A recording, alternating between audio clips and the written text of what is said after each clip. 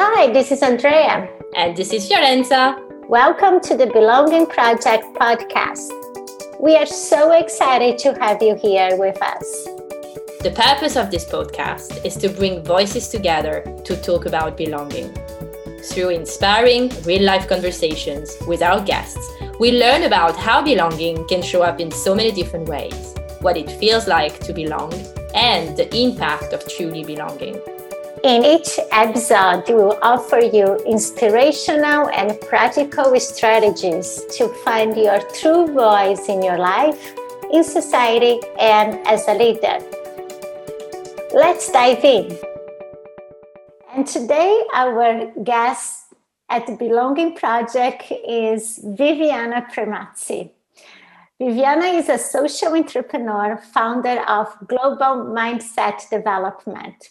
With GMD, she offers training and service in intercultural management, cultural and diversity inclusion, and cultural relocation support. Viviana is a senior lecturer in equality at place of work, gender and social policy and cultural intelligence at University of Malta, and consultant and trainer in intercultural and communication for Institute for Education. She holds a PhD in Sociology of Immigration and an MA in Intercultural and Interreligious Conflicts Management. Her bio doesn't finish here. She has a lot of more than that. And we can't wait to hear from her. And Viviana, thank you so much for being here today. We are so thrilled to have you as our guest, sharing your story, your experience, and your journey toward belonging. In order to get started, I would like you to share with us, what's your story? So thank you. Thank you very much, Andrea and Fiorenza, for having me. It's really an honor to be here and to support your project. So when I was thinking to this question about my story, especially in the last days, I thought about my two lives, let's say. There is one life that was before moving to Malta. So I was born in Italy in a small town, small community. I had all my experience, my master, my PhD, I traveled. And then in 2017, I moved to Malta. And let's say there, my second life started. And as many things, in the dark moments, sometimes in dark moment, you find and you come up with a different strategy, a different new resources and a new you. And this is what happened to me in Malta. So as you want a story, and this is a safe space, and I think this is really linked to the belonging and why I'm so in love with the island. And so people make fun of me, or you're working for the Maltese tourism authority, because I love the island. I always speak about the island. I think because I'm really grateful to the island for giving me this, let's say, second opportunity in life, because I had an emergency surgery in 2018, and it was something I didn't know that I had, and so then I need 6-month treatment, and I was alone, far from home, even if close to Italy, but I was in another country, another health system, another language, but the support I found there was really incredible. And the people made me feel so welcome and supported. And then after the surgery, it was also for me to company decided to change their strategy, so move to another country. And so for me, it was also time to decide what I'm going to do. I'm going to stay in Malta, but I need to find a job or do something. And I came back to all my experiences and my studies. And I think the island gave me the opportunity, but I also, let's say, found my opportunity, and I created Global Mindset Development with the aim of doing intercultural management, cultural diversity, and diversity and inclusion, not only for the non-profit sector or international organization, as I was working before in Italy. So in a sense, to work not only with people already aware of how important diversity can be and how it is important for also social cohesion, but to work with everyone. And so this is what I'm doing actually now in Malta.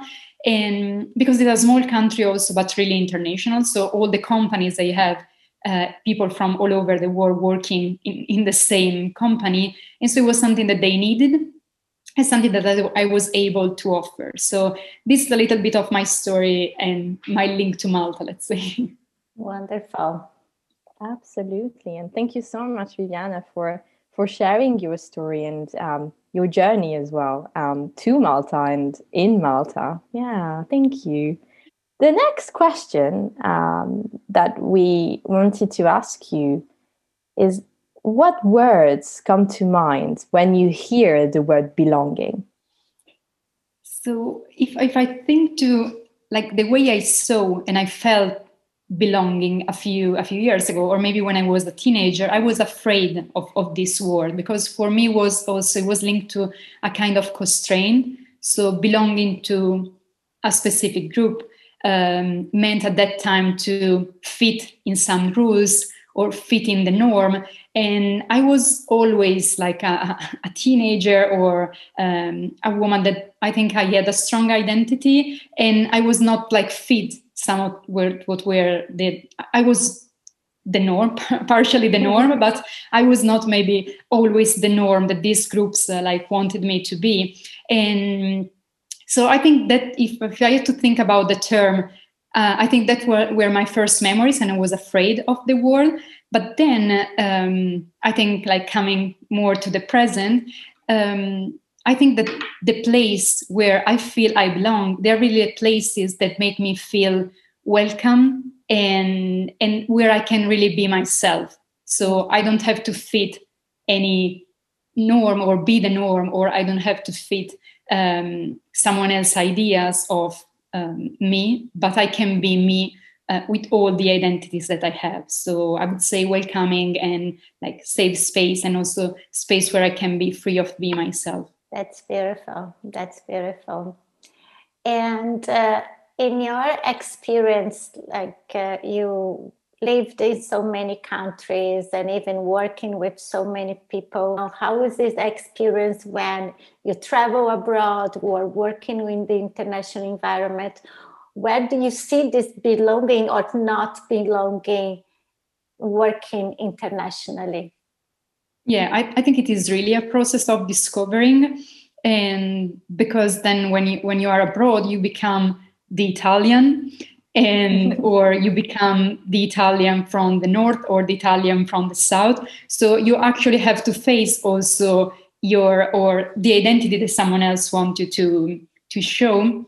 And I think the pandemic for me was really interesting. And always with my partner, we discuss about this sense of belonging.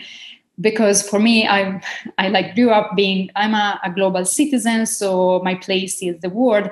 But actually during the pandemic, as the airport was closed, so for 6 months, I wasn't able to like go back to Italy.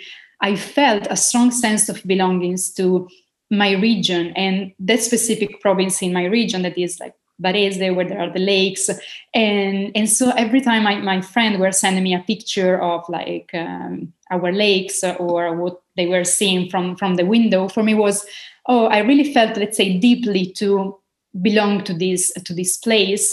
And I think I saw it also in a different way. I gave it value that maybe before it was, no, I don't want to come from a small community. Like I am from a small community, but then I'm living in the world, like the world is my home. But no, I think that is also important. So it is important to recognize your roots, so where you come from. And it can be a country, it can be a region, it can be a city, so that then you can really like interact with the others, but also you are strong of where you come from and what you can also bring. And then of course all the experience that you have then make you so I was, Andrea, I was in Brazil last year, and I really felt that I belonged in Brazil because I don't know, I went there many times. My friends make me feel at home. So for me, it's also something that deeply then you feel there are places where you feel at home more than another place. So you feel that belong there. Maybe something in your characters that really like fit in those places. But it's a journey of discovering. It is. And I totally resonate with what you were saying. And there's especially when we live for so long abroad, there is that sense that in the beginning we want to change, like we need to fit in, or we try to belong to that new place. But then after the year pass, you understand that this, and I love this quote I posted as well from Maya Angelou, that you belong to everywhere and anywhere.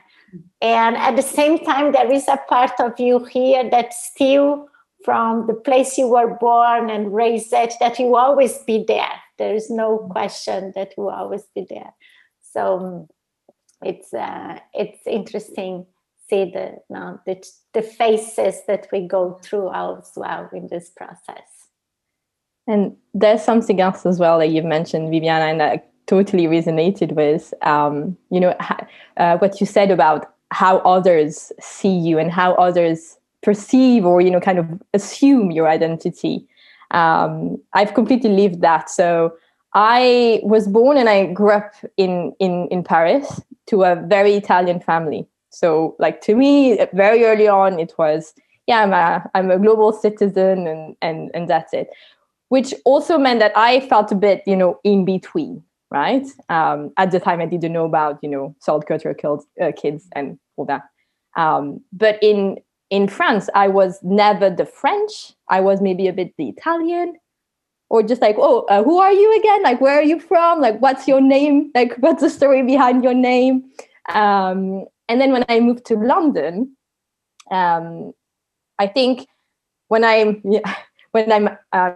over like at drinks or to a party or something, quite quickly you can hear my French accent, or even you're maybe hearing it now. So people would just assume that I'm the French. Oh, you're the French. And so for the first time, I was the French. And then it's also interesting how people that maybe I've met online or just online, and so the first thing that they see is my name before maybe having a conversation with me. They would say, "Oh, is he Italian?" And it's just like, oh wow, like now I have all those perceptions, and it's interesting to see that and lead to that as well. Yeah. Absolutely. And like before creating GMD, I'm work a lot with second generations in Italy. And the interesting thing is what you just mentioned. So then in Italy, there is also the Italian citizenship part. So sometimes even if they are born in Italy, they are not Italian citizen, or they have to wait till like 18 years old. So, but then when they go to Morocco for the holidays, the summer holidays, they are the Italian, but in Italy, they are the Moroccans. Mm-hmm. And so they don't feel they fit. And some of them, once they got the Italian citizenship, they decided to migrate. And so they moved to London or Paris. And what they found was in an international city, they could be whoever they were. So in London, they felt to belong more than in Italy or in Morocco, because it was for them a place and a space that was like welcoming all their diversity. So being Moroccan Italian or what they wanted to be. Yeah, that's so true. When you have that international community, sometimes you have found the first time to be whoever you want to be. Exactly. Yeah. We had another question for you, Viviana. It's about the different dimensions, maybe, or factors that you think are important to feel like you belong. I think it's like something is what I mentioned before. So to belong, you need a place where you can be yourself. And so what I also do with my clients is to try to start with you. So what are the values of the company and what are the values of your employee? And they are the same, or maybe you forget your own values and the values of your employee. And so we try to do all this process to see if we can really create this safe space where everyone can be what they want to be. And sometimes, even if for us that we work in diversity and inclusion, and maybe you have also found yourself in this, sometimes we want to create identities also where there are not identities. So sometimes I have this discussion with my clients because they want to create like groups, like support groups. But if this process is top down, maybe you're not actually understand their needs and their identities and the way they want to feel that they belong. Maybe they don't want to belong because they are women, or they don't need to be supported because they are women to feel that they belong, but they need something else. So it's not an easy process. But I always suggest this process to be bottom up. So to collect what you have, so the needs that you have, the identities that you have, so that then you create really a place that is also a reflection of your employees, your workforce, and so that everyone can be, and again, and come back to your values. And so to match your values, what then they are like your procedures, your rules, your practice, so that the people can feel that they belong. And this is, let's say, a great place where to work, because they don't have to be afraid of be what they are, who they are, or what they want it to be. Yeah. It's not going to the base of that. That's not about having diversity, but really creating a safe space to belong, which is two different things, right?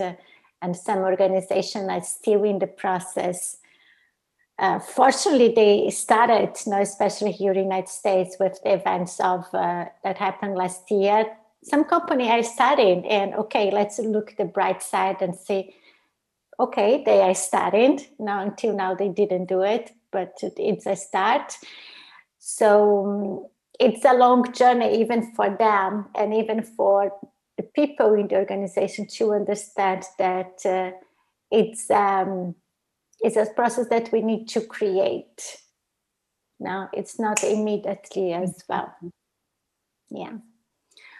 Wonderful. So our final questions, and really like this to be very quick questions and answers in whatever comes to your mind, very easy. Few words from your heart, from what comes to you. So in a few words, belonging for me is? To be able to shine. So with all your lights and what you are. So to find a place, a space, people where you can shine. Oh, I love that. The best advice that I received that I'd like to share with others is? Like I received it through a book, and I try to translate the title in English. This is really like a quote that I'm really passionate about, and is also like printed somewhere like here in my background. And in Italian is "Quando siete felici fateci caso," and in English can be translated like "Notice where you're happy." In Italy is the title of a book translated, and the book is by Kurt Vonnegut, and it's like, so life can be hard, but make sure to find something. So there's always probably something you can be grateful, and when you find these things to be grateful, be happy and grateful. And so, because these like small things, and I think during COVID, this was really like evident for all of us, like these small things can really make the difference for like keep us going. Absolutely. Great reminder. Last one, the world would be a better place if we will like be able not to fear the diversity around us, but to enjoy and be curious. Yeah. Enjoy the diversities. Love this so much. Love it so much as well. Thank you, Viviana. Such an inspirational. Thank you so much for sharing, for bringing such this shining moment here with us. Like it's such a wonderful experience, like hearing from you, your story, and all the work that you are doing. Like I say, now the world needs more Vivianas to bring the shine to others. So thank you so much to share here with us. Thank you for listening to the Belonging Project podcast. We hope you enjoy our deep dive into belonging and listening amazing stories from our guests. We'd love you to share about the Belonging Project with your friends and colleagues. And also, we'd be delighted to connect on LinkedIn and share more about our experiences. Thank you again, and stay tuned for the next episode.